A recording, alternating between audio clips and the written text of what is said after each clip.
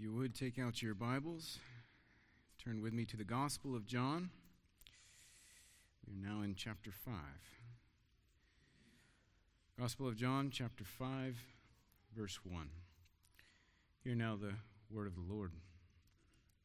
After this, there was a feast of the Jews, and Jesus went up to Jerusalem.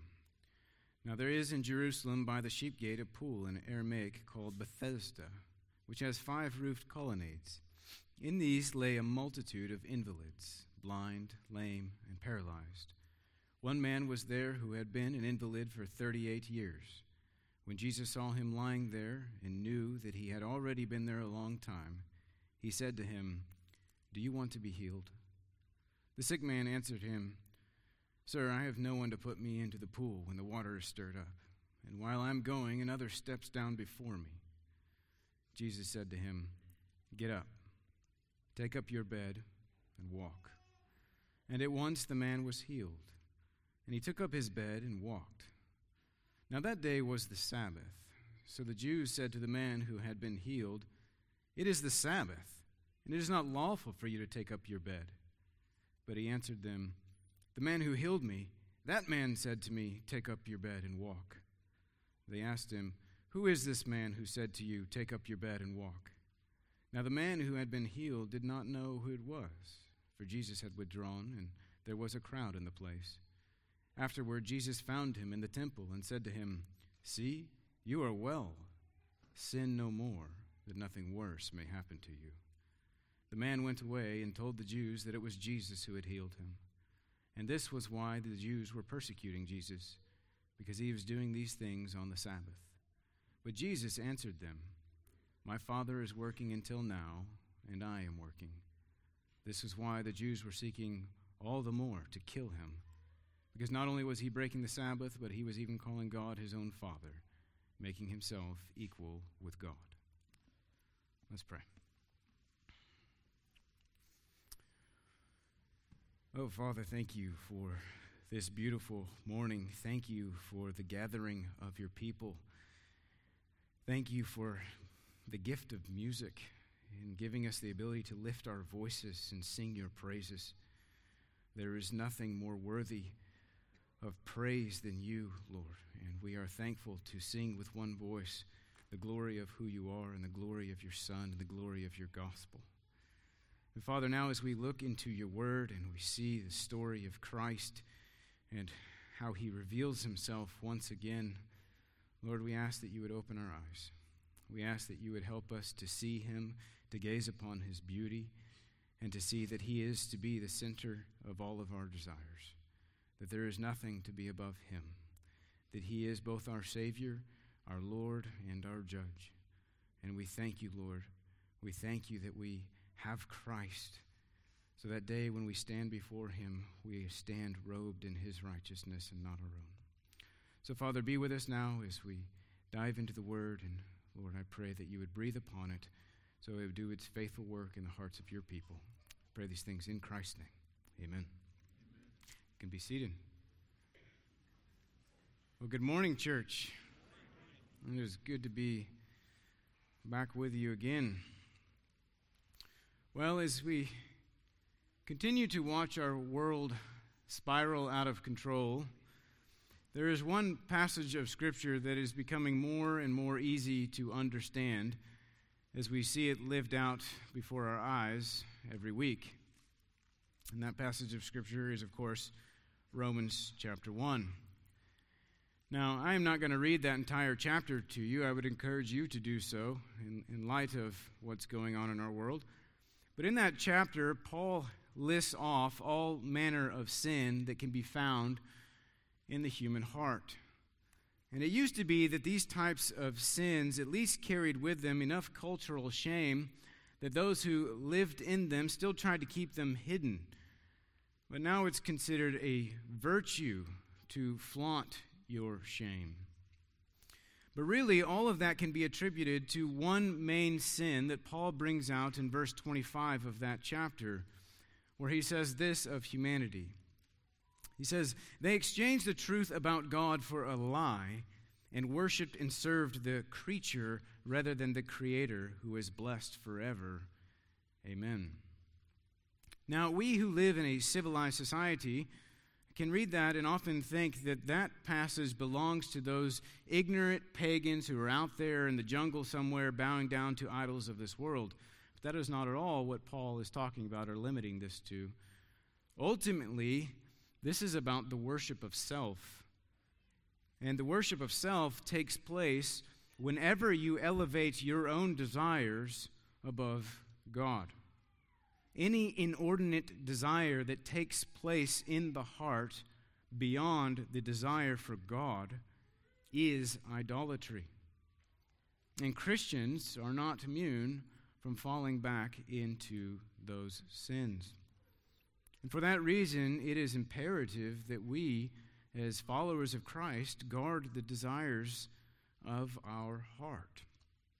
Well, today we are going to look at a passage that vividly illustrates how blinding and dangerous inordinate desires truly are. So far, we've worked through the first section of this gospel, the beginning of Jesus' ministry, where John has established who Christ is and what he has done all through the beginning of his ministry. Jesus has established who he is and what he came to do through various acts and various discourses in this first section. The fact that he is the Messiah, the Son of God, the Lamb of God, the Son of Man, the King of Israel, and the prophet spoken about by Moses have all been attested to through this beginning section. And the fact that he is indeed the Savior of the world, the one who is to be lifted up like the serpent in the wilderness in order to grant eternal life to all of those who would look upon him. All of that has been established. And now, as Jesus continues his ministry, proclaiming the same hope, continuing to reveal who he is in various ways, things take a turn. And we begin to see how dark this world truly is. The words of John 3 become palpable, starting with this passage, that men love darkness rather than the light. Here in our passage, we're going to see today two statements from Christ that again reveal who he is and show us why he must be the center of all of our desires. Jesus shows himself in this story to be both Savior and Judge. And as we get into this story, we're going to see that this is one that doesn't have the same uplifting result as did the Samaritan woman or the royal official. One that ended in a revival among the Samaritans, and the other ended in salvation for an entire household. But here we have a very different ending. And it is due to the dullness and blindness of the human heart that cares more about this life and the things of this life than it does about God and about who he is and about what he's doing. And this story ought to cause us to examine our hearts. As his people, we need to ensure that he is at the center of everything for us, that he is the thing that drives us, that constrains us, that he, above everything else, is what we are living for. It is Christ and Christ alone. So that's what we're going to be looking at today. So let's look at this passage, and let's start by looking at the setting that John establishes for us here that leads up to the first statement where Jesus shows himself to be the Savior. Look with me at verse 1. It says, "After this, there was a feast of the Jews, and Jesus went up to Jerusalem." So as we have talked about before in several places, when John uses the phrase, "after this," he is not talking about the next immediate thing that happened in history. This was just his way of moving through from one scene in the narration to another. And this is obviously the case here because we had been tracing this whole story of Jesus' trip back from Jerusalem all the way up to Galilee, and now all of a sudden he's heading right back to Jerusalem. Well, he's not heading right back. A significant amount of time has passed in between these two events. But here again, he is going back to Jerusalem for another Jewish feast. Now, John doesn't tell us which feast this was. The Jews had several feasts that they celebrated throughout the year. And in the law of God, in Deuteronomy 16, God had required that all Jewish males were to travel to Jerusalem to come to the temple for 3 of those Jewish feasts: the Passover, the Feast of Booths, and the Feast of Weeks. Now, John brings up some of these various feasts throughout this gospel, but this is the only place in the book where he does not specify which one he is talking about. And likely because in this passage, the feast itself does not have any real bearing on the story that unfolds. In other places, it serves as an illustration or an important backdrop to what's going on, but not so much here. It's simply mentioned to give us explanation as to why Jesus is back in Jerusalem. Now look at verse 2. It says, "Now there is in Jerusalem by the sheep gate a pool, in Aramaic called Bethesda, which has 5 roofed colonnades. In these lay a multitude of invalids, blind, lame, and paralyzed." So when Jesus arrives in Jerusalem, he goes to this pool of Bethesda, which contained a multitude of sick and lame people. Now, historically, there is general consensus about where this pool was. We are pretty certain archaeologically that this pool has been discovered, and we know where it is. The reference to the sheep gate there is a reference to an opening that would have been on the northern wall of Jerusalem. And it was constructed during the time of the rebuilding of the wall in Nehemiah chapter 3. Nehemiah even mentions the sheep gate a couple of times. And just inside that sheep gate, which would have been just to the north side of the temple, was this pool, the pool of Bethesda. And really what you had here was 2 pools that were side by side, and they were about the size of a football field. And right in between these 2 pools, what divided them was a roofed colonnade. It was like a walkway of sorts. A colonnade is a porch or a walkway that would have been lined with pillars to hold a roof up above it. And John mentions this is there was 5 roofed colonnades because you had 4 sides to the pools, and you had one going right down the middle that would have divided them up. Now, these pools became associated with mythical-like healing powers, which is why they were crowded with sick people. Specifically, John says that there was a multitude of blind and the lame and the paralyzed, all there in some vain hope placed into this pool. But I want you to notice something in your Bibles, something we have to kind of work through. If you would, look at verse 4.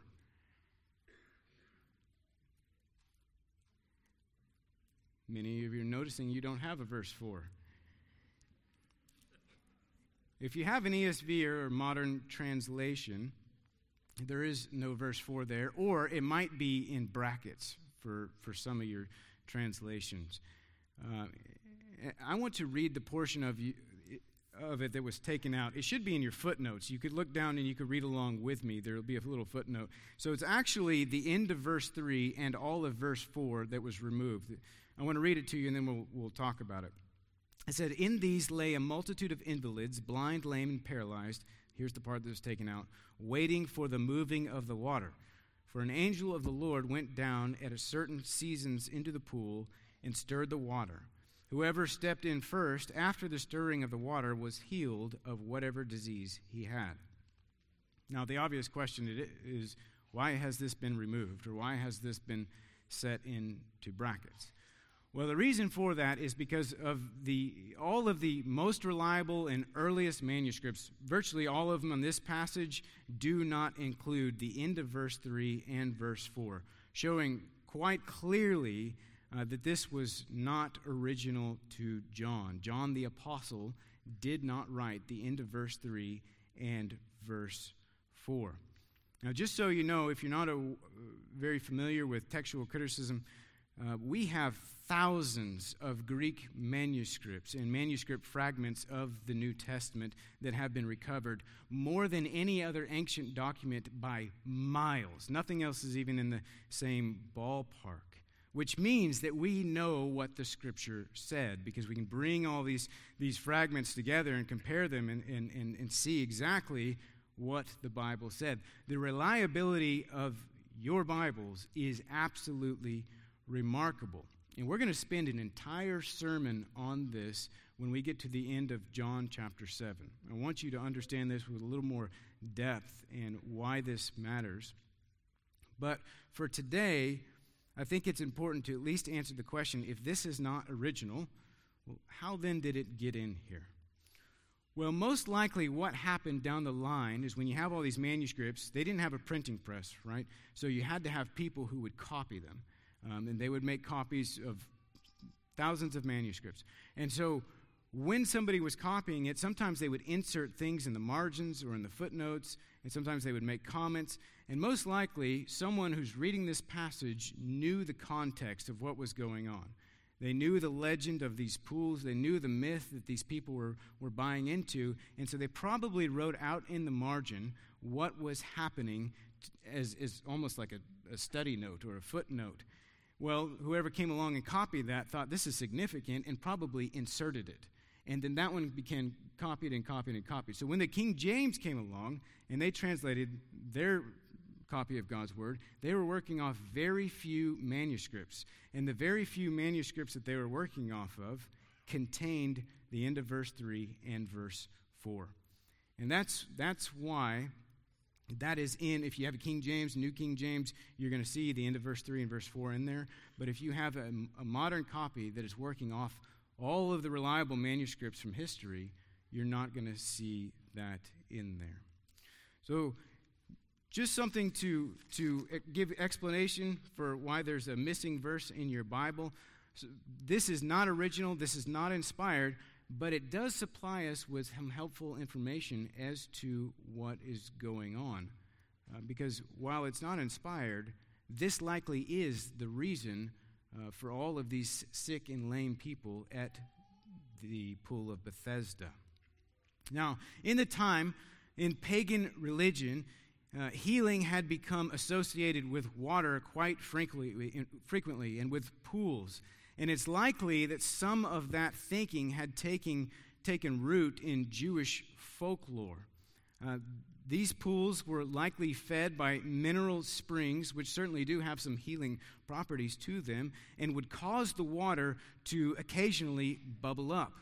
And likely what has happened over time is a legend developed that when the waters bubbled up, the angel of the Lord had entered and would heal whoever jumped into the water first. And this is superstition at its worst. And it shows just how powerful false beliefs and superstitious ideas can take root and absolutely control people's lives. There was a multitude of invalids every day coming to these pools in superstitious hope for healing. And yet, in ironic fashion, while this mass of sick and disabled people are looking to the mystical powers of a pool for their healing, the God of life, the Creator, walks in among them in human form.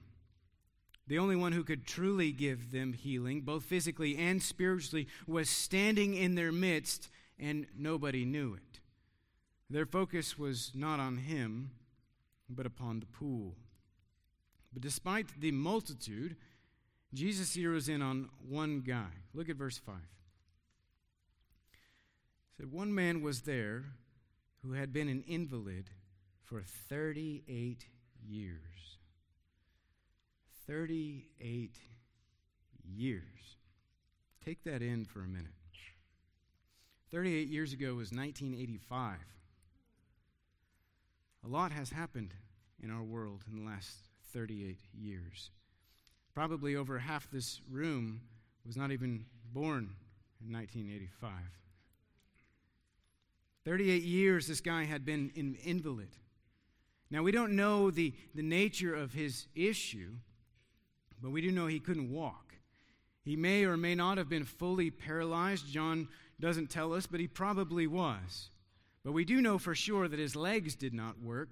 As he will explain, he needed someone else to put him in the pool. And he had been in this condition for 38 years. And likely much of that time was spent at this pool in superstitious hope that one day he would make it in first. And that's what makes this next verse so surprising. Look what Jesus says to the guy. Verse 6, when Jesus saw him lying there and knew that he had already been there a long time, he said to him, "Do you want to be healed?" Now, this is one of those times where you just know Jesus is doing something. Because if this was anyone else asking this question, I would think, what kind of question is that? He's been in this condition for 38 years, constantly coming to this pool in vain hopes that the pool might heal him. Of course he wants to be healed. On the face of it, I don't think there's a question he could have asked that has a more obvious answer, which is why we have to assume that Jesus is doing something a little deeper here. Jesus, who knows this man, who knows his condition, who knows how long he's been in this condition, who knows how long he's been coming to this pool, asks him, "Do you want to be healed?" Why did he ask this? Obviously, he's getting at something more here. Now, there's a lot of ideas here about why he asked this. Some say he was testing the man. Some say he's trying to elicit willingness on his part. Some say he was even rebuking him. These are all ideas that are put forth. I think he is likely asking a question that has deeper meaning than just physical healing. He's asking what Jesus has constantly offering people throughout this gospel is eternal life. Do you want to be healed? He's not just talking about his body. And he's done this in various fashions. He's done it through living water. He's done this, he will do it, speaking of bread from heaven. He's done this speaking of a new birth. He does it here, speaking of healing.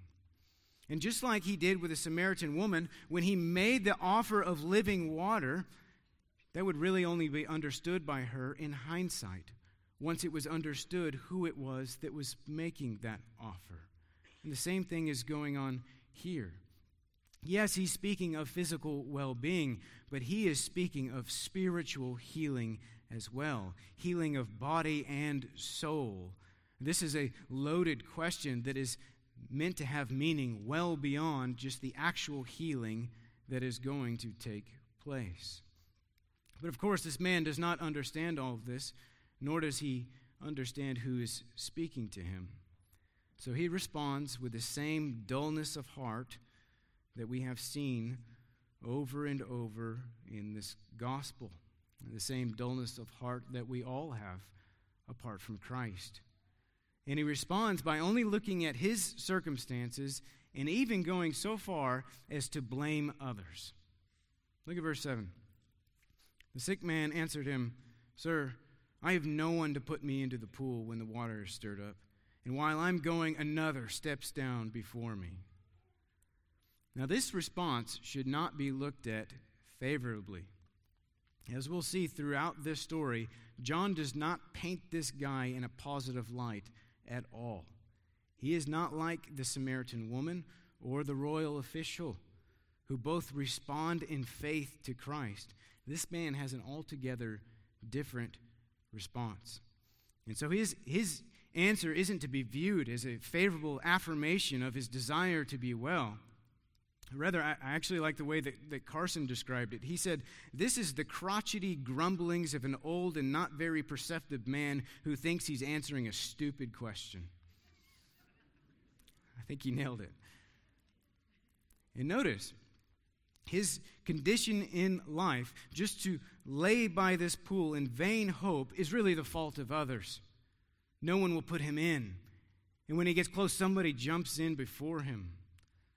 You know, the fact is, sometimes life is hard. Sometimes things happen that can take away one's ability to function in the same way that everyone else does around you. And this can happen at a physical level. This can happen at a psychological level. This can happen at an economic level. But regardless, we all know that there are people who refuse to allow those kinds of circumstances, no matter how devastating they may be, to be determinative of their trust in God and His goodness. Joni Eareckson Tada comes to mind. If you don't know who that is, she is a paralytic who has spent her entire life telling of the goodness of God and sharing the gospel with others. But on the flip side, there are those who allow their circumstances to control their outlook on everything. They begin to blame the world around them and see themselves as only a victim of this harsh world. And sometimes they go so far as to even blame God, the one who gave them life to begin with. And often because God is not supplying what they want the most, they turn their back on Him and put their hope in vain things like a pool. And this man is clearly in the latter camp. Remember, this man is a Jew, a part of the covenant people of God. Of all the people of the earth, this is the people he among them should be confessing like David, Psalm 121, which we read, "From where does my help come from? My help comes from the Lord, who made heaven and earth." But rather, he has turned to superstitious folklore, placing all his hopes there. And all he cared about was getting healed in this pool. That was the full summation of his hope in this life. And he was blaming everyone else for why his hope had not come to fruition. But what is remarkable here is that Jesus, the one who did make heaven and earth, who is the source of all help, still shows himself to be this man's help. And he proceeds to have mercy upon him anyway, despite the fact that he was looking for hope in a cheap substitute. Look at verse 8. Jesus said to him, "Get up, take up your bed, and walk." And at once the man was healed, and he took up his bed and walked. Now right here, Jesus has just displayed with power, once again, who he is. And by this statement, he shows forth the power of his word, which is very important. It's going to come up and play a role in this unfolding discourse which is about to happen in the coming verses, where Jesus says in verse 28 that there is coming a day when the dead will rise when they hear the voice of the Son of God. Well, before Jesus makes that statement, he illustrates his power here by displaying it with a 38-year invalid who rises at the power of his voice, at the voice of God interrupting and shaming his vain hope in a superstitious pool. And yet this was actually the fulfillment of Isaiah 35:6. When God comes to save his people. Listen to that passage. Listen to what Isaiah says. He says, "Behold, your God will come with vengeance, with recompense of God. He will come and save you. And then the eyes of the blind shall be opened, and the ears of the deaf unstopped. Then shall the lame man leap like a deer, and the tongues of the mute sing for joy." This sign was an indicator that the God who saves had come. The Savior is here. The one who has the power to save, God in the flesh, is standing here demonstrating that power now. And this is the first statement that absolutely reveals who he is. It was a statement of power from the only Savior. Get up. Take up your bed and walk. And that's exactly what this man did. He was immediately healed, and he took his bed and he walked off. Notice, there is no record of any interaction with Jesus whatsoever. He doesn't thank him. He doesn't ask him who he is. He doesn't even get his name. He just takes his mat and leaves. After laying there for 38 years, he is now up, completely healed, carrying around the very mat that he's been lying on all of this time, but there is no acknowledgement of the one who had healed him. No acknowledgement of who Christ is. There is not even so much as a thank you. Pretty shocking response from this guy. But now let's look at what happens that leads to Jesus' second statement, where Jesus shows himself to be judge. Look at the next paragraph. It says, "Now that day was the Sabbath. So the Jews said to the man who had been healed, 'It is the Sabbath, and it is not lawful for you to take up your bed.'" Now this is significant. John wants you to see that this took place on the Sabbath. He is setting the stage for the ensuing controversy and for the discourse of Christ that is to come. Now, when it says the Jews here, that is not talking about just some random Jewish citizens that happen to be standing by.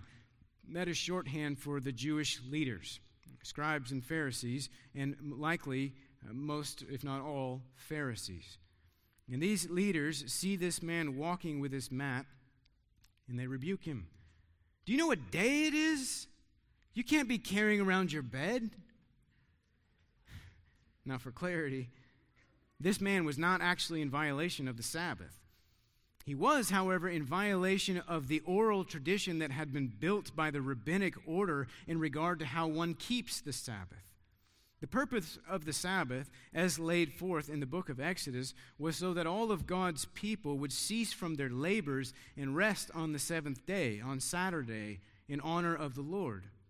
This action this man was taking was not part of this man's labors. Jesus did not order this man to break the law. It was not unlawful for him to take his mat and to leave. But this was a serious charge he was receiving. According to Moses, actual violations of the Sabbath laws required the death penalty. So when these guys yelled out a charge of breaking Sabbath laws, this was serious business. And this guy knew it. However, his reply seems to be in keeping with his character.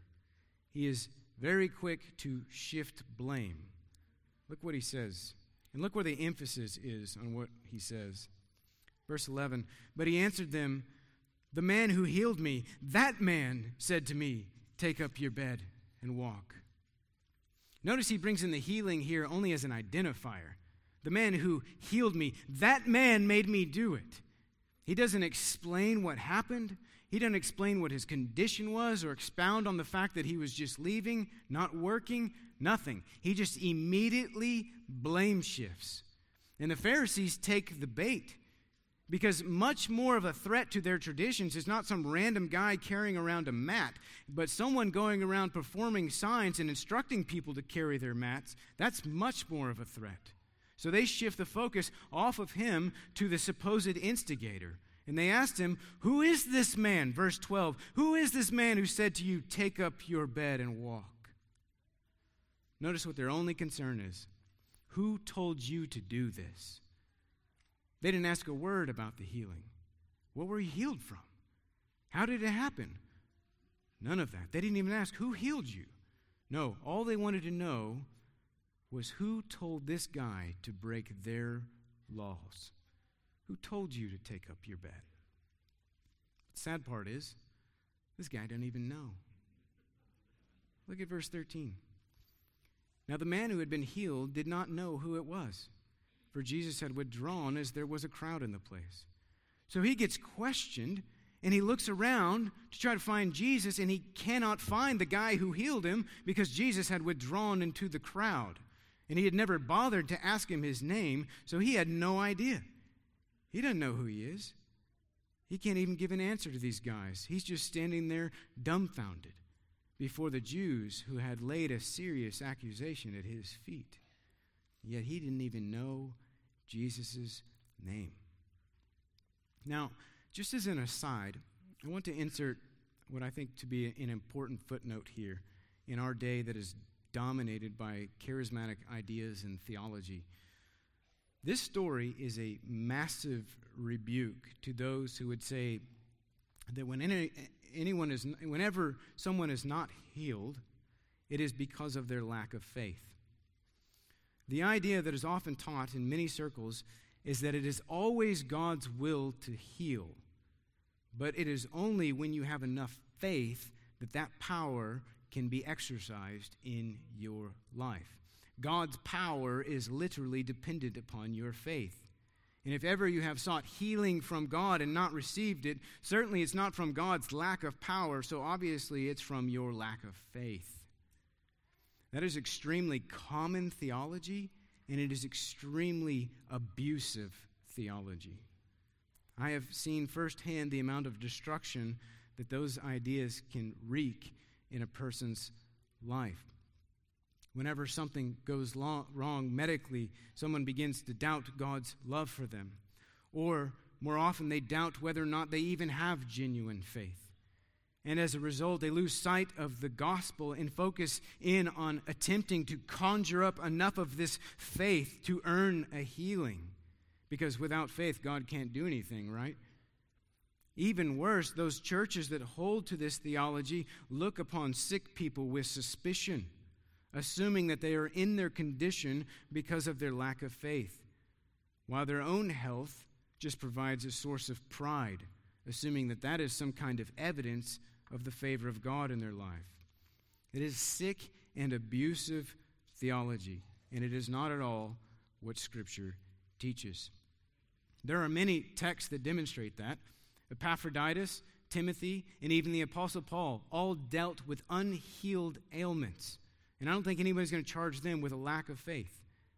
But this passage in particular, John 5, is one of the clearest rebukes. In fact, I would say it is the Achilles heel to that theology, because this guy had no faith. He didn't even know Jesus' name. In fact, he was putting all of his faith and his hope in a magical pool and turning his back upon the God of Israel. He had no faith whatsoever. And even after he is healed, he doesn't even care to find out who Jesus is. It is not faith that healed this guy. It couldn't be. But rather, it was the sovereign power of Christ demonstrating his deity. Jesus is not limited by this man's faith or anybody else's. He is not limited at all. If he chose, he could eradicate all sickness and all disease from this world with a snap of his finger, right now. And one day, he will do exactly that. But while we are in this fallen and cursed world, in these bodies of death, and while his plan of redemption is still unfolding, he has ordained that sickness and disease remain. And he often allows his own people to face all kinds of maladies in this life. But the difference is for us, rather than it being a source of judgment, it's actually working out his purposes of sanctification in our lives. As Romans tells us, all things work together for good for those who love God and are called according to his purpose. And that includes sickness and disease. Is it always God's will to heal? No, it is not. Can God and does God heal people? Absolutely he does. But that is his sovereign prerogative, and it's not promised to anybody in this life. And conjuring up enough faith is not the key. This guy had no faith, and he had no interest in Christ. But even though he didn't care to find out who Jesus is, Jesus once again finds him. Look at verse 14. It says, "Afterward, Jesus found him in the temple and said to him, 'See, you are well. Sin no more, that nothing worse may happen to you.'" So later on, we don't know how long. Could have been the same day. It could have been one of the following days. Jesus sought this guy out and found him in the temple. And that is the temple precinct. This is the more general word for the temple area itself, not in the temple proper. Remember, there is a feast going on where much of the crowds would be at the time of this festival. But again, Jesus seeks this guy out, not the other way around. And when he finds him, he draws attention to the completeness of his healing. This was not a temporary or gradual healing that this man had received. This man was well, completely well.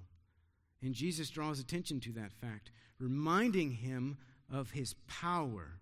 And then he issues a sobering warning. He says, "Sin no more, that nothing worse may happen to you."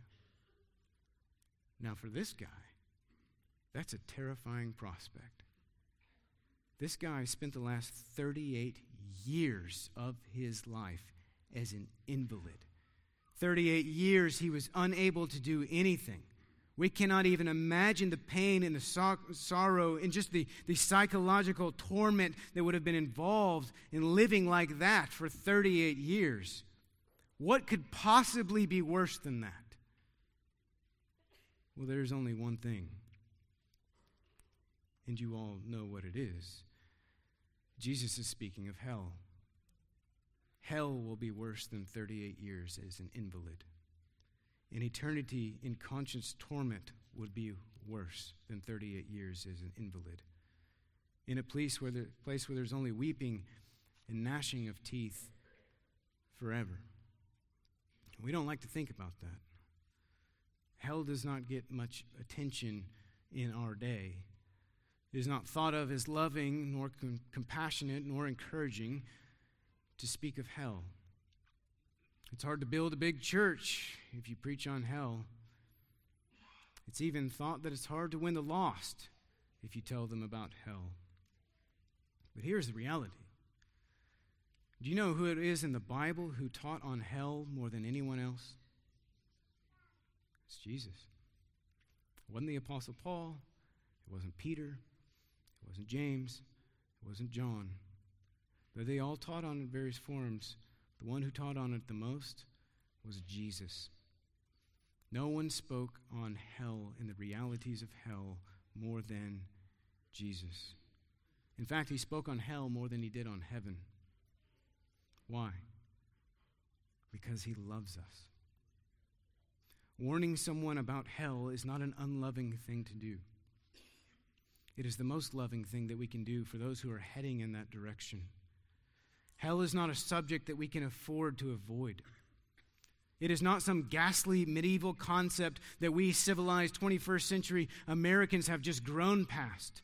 Hell is a place where the majority of the people that you see out in public every day will spend their eternities. Why? Because humanity by nature is evil. Because humans by nature are sinful and not righteous. Because humans by nature live for self and worship creation rather than living for God and worshiping the Creator. Hell is a place that was created for Satan and his angels. And apart from Christ, everyone is willingly following him there by living according to Satan's ways instead of God's ways. And if you live like the devil, you will receive the same judgment as the devil. It is the place of God's eternal and just wrath upon all evil. And it is eternal conscious torment. It's overwhelming to the mind and the emotions. Most of us want us to move on now. Let's keep going. But it is for that very reason that we must remind ourselves of it. We must speak of it, just like Christ did. It is a reality, whether we like it or not. Spurgeon once said, "If sinners be damned, at least let them leap to hell over our dead bodies. And if they perish, let them perish with our arms wrapped about their knees, imploring them to stay. If hell must be filled, let it be filled in the teeth of our exertions, and let not one go unwarned or unprayed for." Yes, Christ spoke of hell, and he did it out of love. And he does so here as well. Stop sinning, lest something worse happen to you. The obvious and only implication that could be is hell. Jesus is saying to this guy, you've got your physical reform. You got what you wanted. You got your healing. But there is something more important with far greater implications, and that is moral reform. You must cease from sin lest it drag you to hell. But the thing I want us to notice here, Christ has now shown himself not only to be Savior, but to be Judge. Who else could make such a declaration to this man? That something worse was coming for him if he did not change. Who could say that authoritatively like this? Now, the way this is constructed, most commentators believe Jesus is implying that his original infirmity that struck him for 38 years was actually caused by sin. Now, that's not always the case with sickness and disease or anything of the like. In fact, we're going to see in John chapter 9, with a man that was born blind, Christ very clearly clarifies that it was not due to any particular sin that he was blind. Now, certainly it was due to the curse of sin, but it was not a direct result of a particular sin. So not all issues that we face in life are tied to particular sins, but some most definitely are. Sin has consequences, not only in the life to come, but also in this life. And very clearly here, Christ is saying that his suffering has been a result of his sin. But he's also telling him that his suffering will be far worse, infinitely worse, if he does not cease from his sin. And the reason Christ can authoritatively declare that to this man is because he is his judge. He knows what's going on in his heart. He knows what's happened to him. And in the following discourse, Christ is going to make this very clear as he plays off of what has happened in this story. Look with me over at verse 21. Look what Jesus says. He says, "For as the Father raises the dead and gives them life, so also the Son gives life to whom he will. For the Father judges no one, but has given all judgment to the Son, that all may honor the Son just as they honor the Father." He is both Savior and Judge. He has the power to issue life, and he has the power to issue judgment. Now, you would think, after what Christ has done for this man, that these words would strike the fear of God in him. The point of telling a sinner to stop sinning is, yes, to point them to their need of righteousness, but it's also to point them to their need of a Savior. Because anyone who is thinking correctly knows that they cannot do it on their own. But this man doesn't ask anything. He doesn't ask, how do I stop sinning? Or how do I obtain forgiveness from the sins of my past? Or what must I do to be saved? None of that. Instead, look what he does. Look at verse 15. The man went away and told the Jews that it was Jesus who had healed him. And this was why the Jews were persecuting Jesus, because he was doing these things on the Sabbath. Rather than following Christ, he went and ratted him out to the authorities, knowing full well how hostile they were about this situation. And his actions began the persecution of Christ, the persecution of the one who had shown himself to be God. How dull and blind we are apart from the grace of God. Next week, I'm going to come back and we're going to consider the results of all of this in these few verses we're not going to get to. But I want to close with just a consideration from this story so far. This passage ought to be a warning to us all that we can easily elevate desires in this life above our desires for God. And what is really scary is that very often God may providentially give us the very desires that we've elevated above him. And when he does, it's not his favor in our lives, it is his judgment. This man got exactly what he wanted, and it did not serve him on an eternal level at all, because it did not drive him to Christ. In fact, it appears like the opposite. It appears like it made him apathetic to Christ. He was more interested in enjoying his newfound health and avoiding trouble with the authorities than he was in pursuing Christ. He did not even take time to find out who this man really is, nor did he take seriously his warning. Instead, he just went to get the Pharisees off his back. And the same was true for the Pharisees, actually. What they wanted more than anything was honor and power. And because they wanted that so much, when their man-made laws were threatened, they were so driven by maintaining what they were truly after that they were absolutely blinded to the identity of their own Messiah. So much so that they began to persecute him. They began to persecute God in the flesh. That is how blinding inordinate desires can be. When you have desires that are elevated above the Lord, you may receive them, but that may be the only thing you receive. Brothers and sisters, it is not wrong, hear me correctly, it is not wrong to possess things in this life.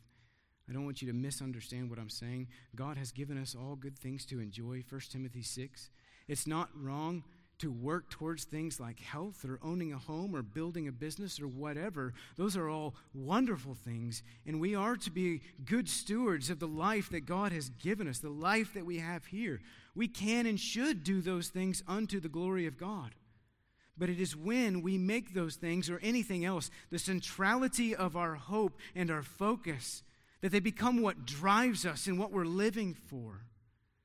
It is then when they have usurped the Creator in our life and we have fallen back into the sins of Romans chapter 1 of worshiping creation rather than the Creator.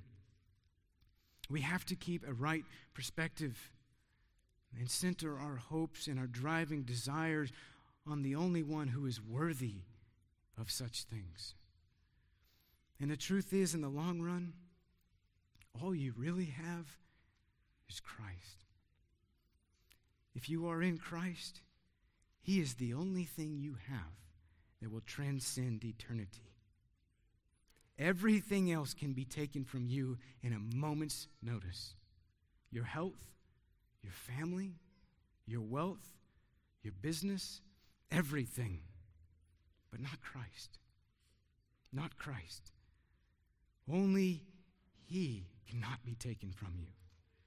Not only is He all you really have, He's also all you really need.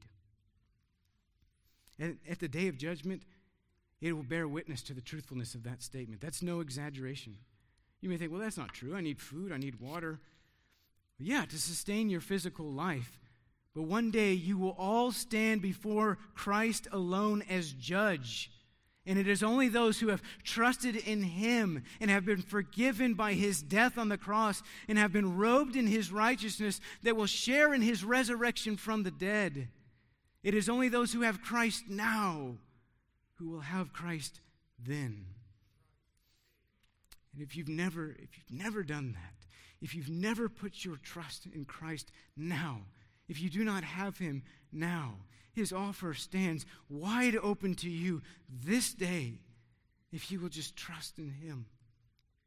If you will just trust in Him. If you turn from your sins and put your hope in Christ and Christ alone, He says He will not cast out anyone who comes to Him. Come to Christ. Because for eternal life, for all of eternity, all you have and all you need is Christ. Let's pray.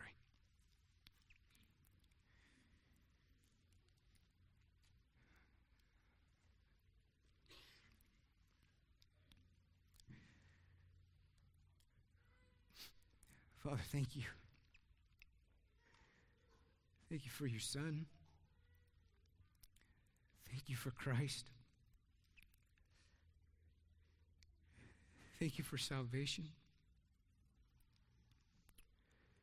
Thank you for rescuing us from the pit of hell. Thank you, Lord. Lord, help us to love you. Help us to keep you at the center of our lives. Help us to worship you as you deserve.